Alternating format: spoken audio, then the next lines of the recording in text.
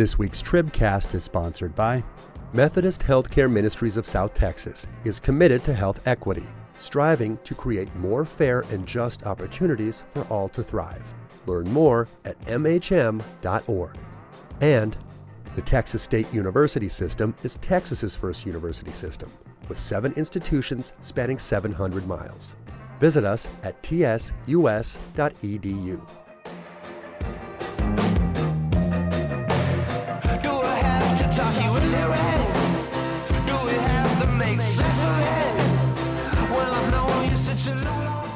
Hello and welcome to the Texas Tribune Tribcast for March 25th, 2022. My name is Matthew Watkins, Managing Editor of News and Politics for the Tribune. And this week I'm joined by 2 Texas Tribune reporters, Jolie McCullough. Hello. Hey, Jolie. Hey, how's it going? And Andrew Zhang. Hey, happy to be here. Hey, Andrew. So Jolie, you and I are the only thing between Andrew starting his weekend. So let's get this go ahead and kicked off and started. Andrew Let's talk really slow. Yeah, that's right.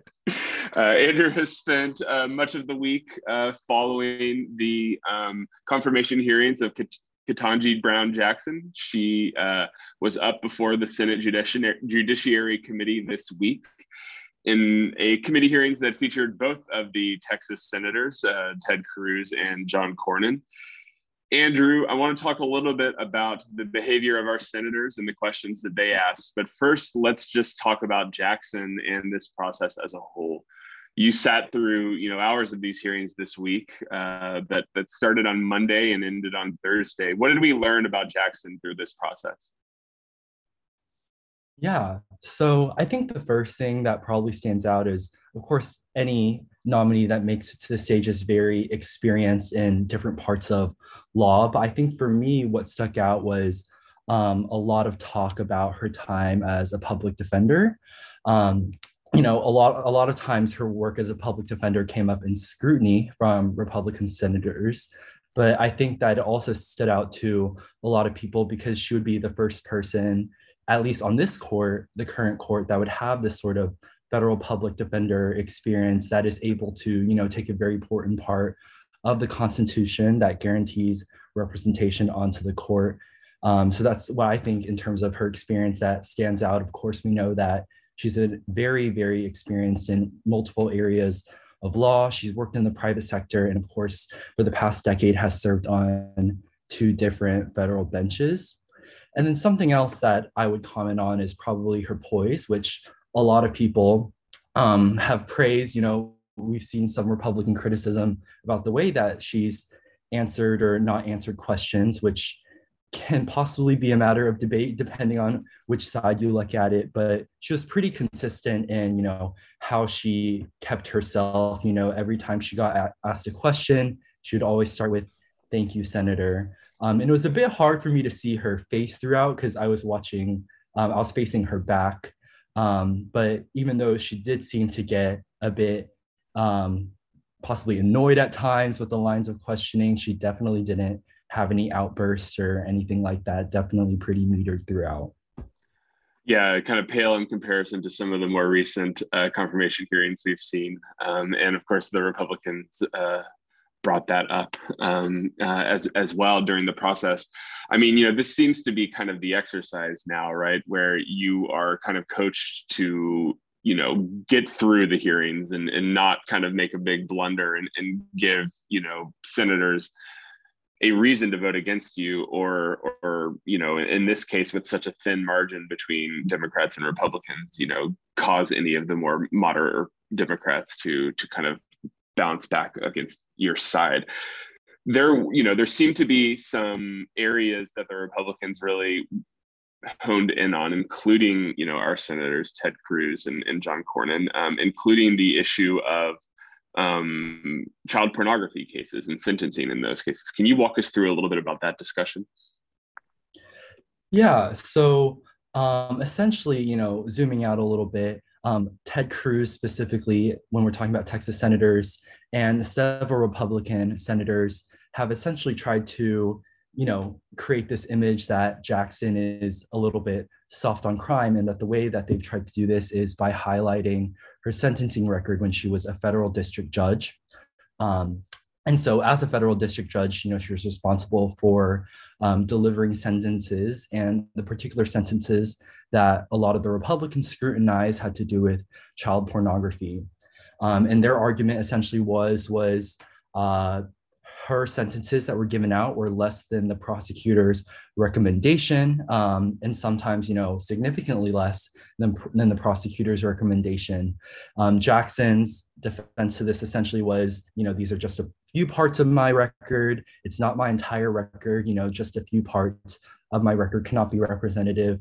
But, a lot of different news outlets and fact checkers have called Republican comments misleading, zooming out a little bit.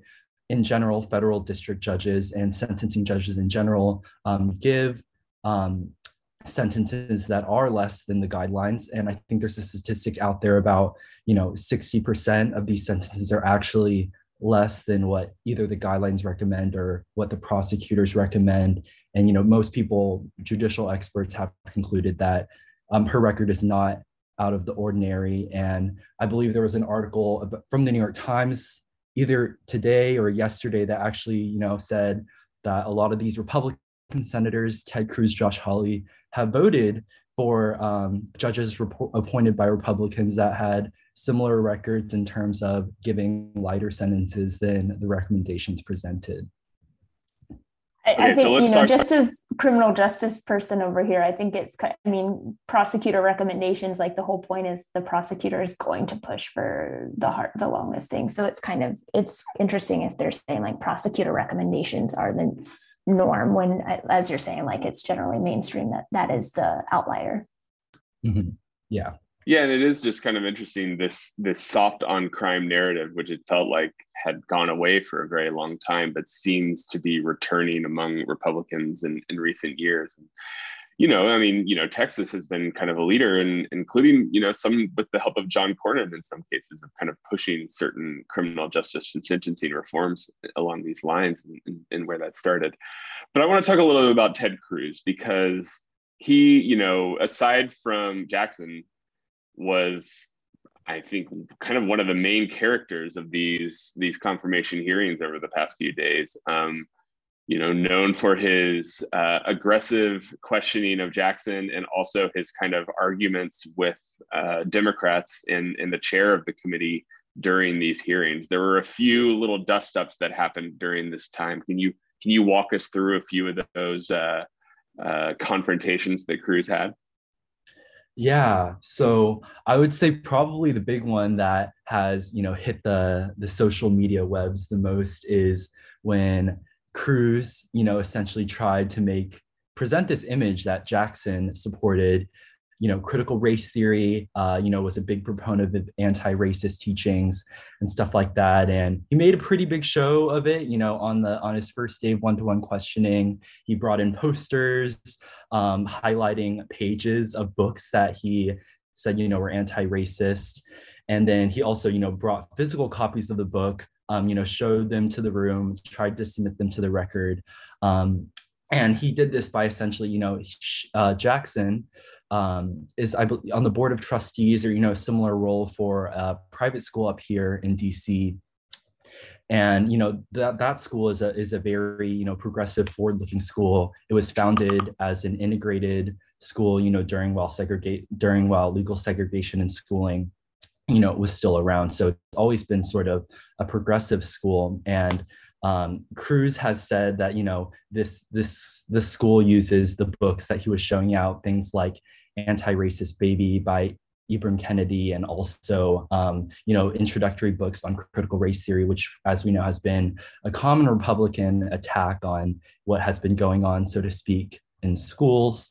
And Ketanji Brown Jackson essentially was saying, in her role, in her advisory role over the school, she had no role over the curriculum. But more so, the most important part is they had no influence over her past rulings as a judge, and they wouldn't have an impact in her role as a Supreme Court justice, which is, of course, why we were all in the room that day. Yeah, and this, of course, I think, as you mentioned, created a lot of kind of social media stir, people questioning why a Black female judge, the first Black female justice, if she is indeed confirmed, would be getting asked questions about books, that, are related to race and things like that. Of course, a lot of people kind of looking at Cruz and questioning, his motives for bringing this up, I believe it was a Democratic senator who basically came out and said, I know the senator likes to get on TV, right? Then there was another photograph, I believe, by a Los Angeles Times photographer that kind of made the waves, got a lot of attention, of Cruz kind of caught on camera searching for his name on Twitter soon after kind of his line of questioning there. Some of this, I think, right, like, let's be realistic. These confirmation hearings have evolved quite a bit over the years, and have fallen into a category where I'd kind of put like State of the Union speeches and debates, where they have sort of gone from being essential processes for democracy, in which people are being vetted either for their candidacy for elected office, or in this case for the Supreme Court, that have kind of largely turned into political sideshows that I'm not sure change anybody's minds. I mean, we came into this process, Andrew, with a pretty good sense that we might be looking at a 50-50 vote, maybe a couple of Republicans coming over into Jackson's side. Seems like maybe we're leaving with that same feeling. Am I right? Yeah, that's exactly right. We're probably looking at this point at one or maybe two Republican senators that are likely to vote for her nomination. And, on that note, something that I think is really interesting is if you look back a couple decades to some older confirmations, when we had Ruth Bader Ginsburg up for her position on the court, she was confirmed with almost unanimous yeses. I think maybe 2 or 3 opposed. At this time, Ginsburg had been a very big advocate for gender equality, had argued in front of the court. And that sort of advocacy is, not something that we've even seen from Jackson or even some of her predecessors. But, not necessarily just on the liberal side, but also on the conservative side as well. When, of course, famed conservative jurist Antonin Scalia was up for his position, everyone knew he was a staunch conservative at the time, and he was voted in unanimously. Yeah, and as you note, I believe Cruz is the only senator, am I right, who has voted against every single one of Joe Biden's judicial nominees? Yes. At this point, Ted Cruz is the only senator, of course, a Republican, that has voted against all of Biden's judicial nominees. In general, the Republicans have, I would say, generally been opposed to Biden's nominees. Cornyn has been a part of that camp, generally opposed. And there are just a select few that have been, generally in agreement with Biden's judicial nominees. And those are the people that, we expect to possibly vote for Ketanji Brown Jackson in the end as well. All right, so no suspense here from the Texans. We're expecting no votes from both of them, right? Yes, Ted Cruz has already come out and said no, and then Cornyn, he early on he seemed pretty open-minded, said he really wanted to learn more about her judicial philosophy, and earlier in this week he said he was so undecided but leaning no, and he said yesterday or the day before that she hadn't really answered any of the questions he presented. So I would assume that, these things about her judicial philosophy that he would have wanted to learn, those questions for him haven't been answered. So I would expect to know from him as well. All right. Thanks, Andrew, for your coverage of this and for walking us through it.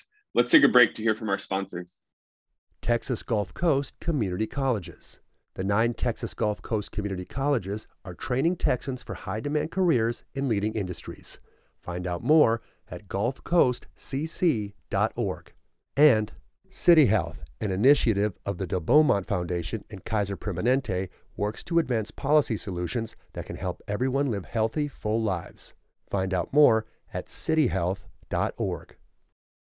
Okay, so on April 27th, Melissa Lucio is scheduled to be put to death by the state of Texas. She's been on death row for more than 13 years after being convicted of killing her toddler. But as her execution approaches, questions are being raised about her innocence and a growing number of voices, including most recently a bipartisan group of Texas House members, have joined the call to reconsider or delay or stop her execution. Jolie, you have been covering this case. Tell us a little bit about Lucio and why there are doubts here about whether she should be put to death. Yeah, so this is a really interesting case. First of all, that she would be the first Latina who is executed in the state of Texas if this execution does move forward, as it currently is on track to do. Lucio is from the Rio Grande Valley, and she was convicted in the death of her 2-year-old Mariah in 2007. And essentially what happened was, the family called 911 saying the toddler was unresponsive. What police saw when they, were reviewing her body was that this child appeared to have been beaten. She had bruises all over her body, scratches, what they thought were bite marks on her back.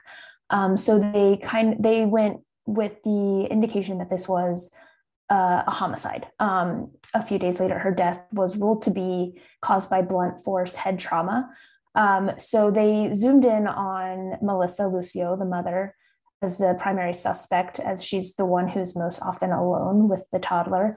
And they interrogated her for over 5 hours on the night that her child died. No attorney present. And watching the interrogation, she denied having beaten her child, having done anything for the first few hours, and then started admitting to spanking the child. She admitted to biting the child when prompted by police. And she still very, very strongly denied anything about hitting her head or doing anything with her head. But that what the state called a confession to at least child abuse is really what led that's the crux of the case here, was that she abused her child, and in the abuse at one point struck a fatal blow that eventually led to Mariah's death. That confession, quote unquote confession, has been heavily debated over the last decade and change, that it was coerced. We know false confessions are often at the case of wrongful convictions. So there has really been this push to try to get her off of death row, or get her just to have a new trial. There wasn't anyone to testify. The psychologist wasn't allowed to testify at trial as to why she might, admit to things she hadn't done. She was a victim of sexual abuse as a child. There was reports of domestic violence in her relationships as an adult. She had they were obviously in poverty. She had 12 children by the time she was 37. And it's a case that there was a lot of things going on. The DA has since been sentenced to prison for extortion and bribery in these cases. It's just, there's a lot happening in this case, and her children, everyone in her family are trying to stop this execution. They're trying to kind of put pressure on the new district attorney in Cameron County. The Innocence Project has now jumped on board. They're trying to stop this in the court system. And as you mentioned yesterday, about 90, which is a majority of the Texas House, state representatives, signed on to a letter to ask the Board of Pardons and Paroles to grant Melissa Lucio clemency, which could mean they would recommend that Governor Greg Abbott either delay the execution for up to 3 months, or just change her sentence to one of life in prison without the possibility of parole. This is one of the options. So essentially, you have different groups trying all the tacks here to try to stop this execution that is now about a month away. So you mentioned the wrongful or the false, the alleged to be false confession in this case. Your story mentions that about 12% of convictions found to be wrongful stem at least in part from false confessions. I mean, there was also the statements from the family at the time, and I believe from Lucio, right, that the child had fallen down the stairs a few days before. Some various kind of questions that are raised in this case. I mean, one thing that I wondered about reading your article and just hearing you talk right now is, how do these things get to, we're now basically almost exactly a month from her scheduled execution. She's been on death row for more than 13 years. How does it get to this point before we start to see, all this outcry in action, where presumably a lot of the facts in this case have been this way for a long time?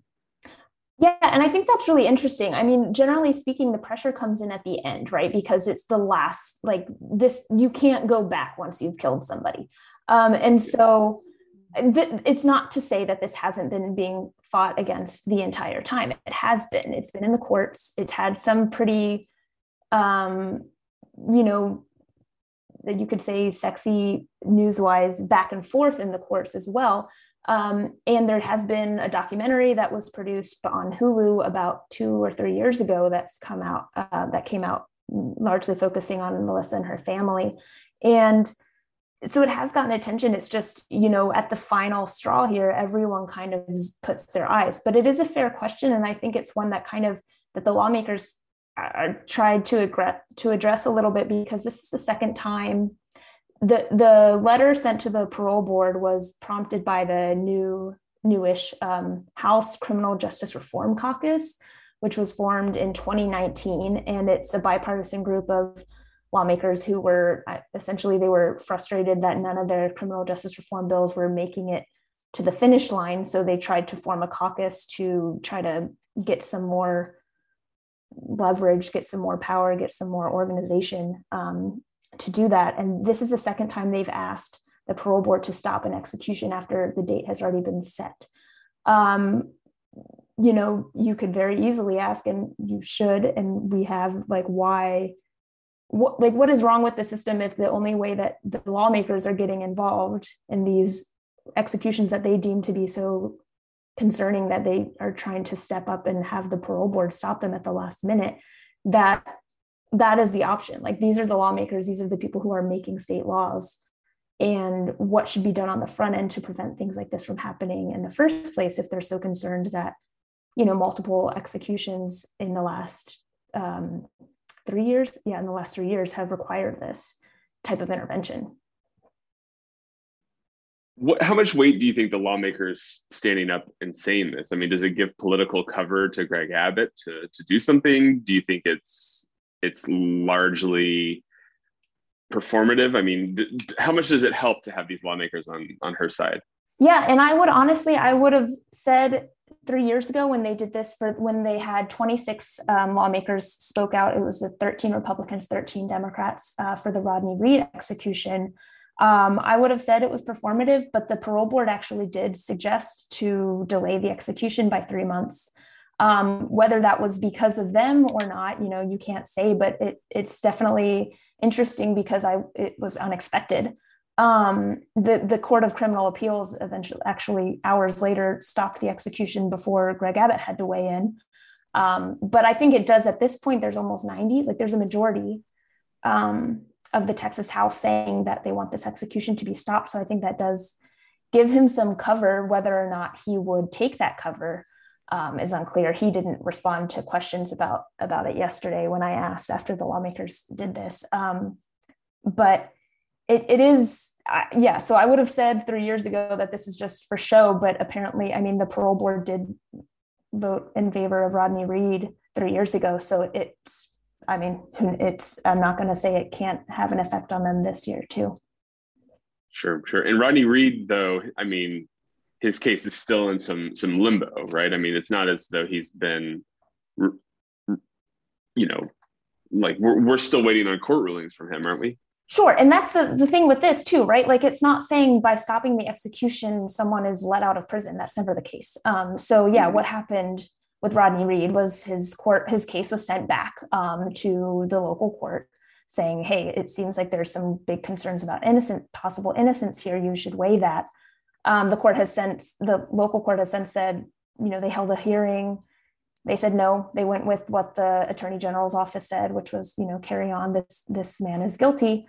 There's nothing to prevent, to overturned that, and we're waiting for word from the Court of Criminal Appeals whether they're going to accept that recommendation, or they can just say, no, he actually should be, given a new trial or whatever. But yeah, that's still pending. And so the same thing would be for Melissa Lucio, just because, if you expect the board would do what they did for Reed, it was to give 3 months, at least 3 months, so that new issues could be looked at more closely. The Innocence Project recently got in, they're a big national group that takes on cases pretty selectively. So when you hear that a case is tied to the Innocence Project, that does kind of raise eyebrows of like, oh, there must be some credible doubt here.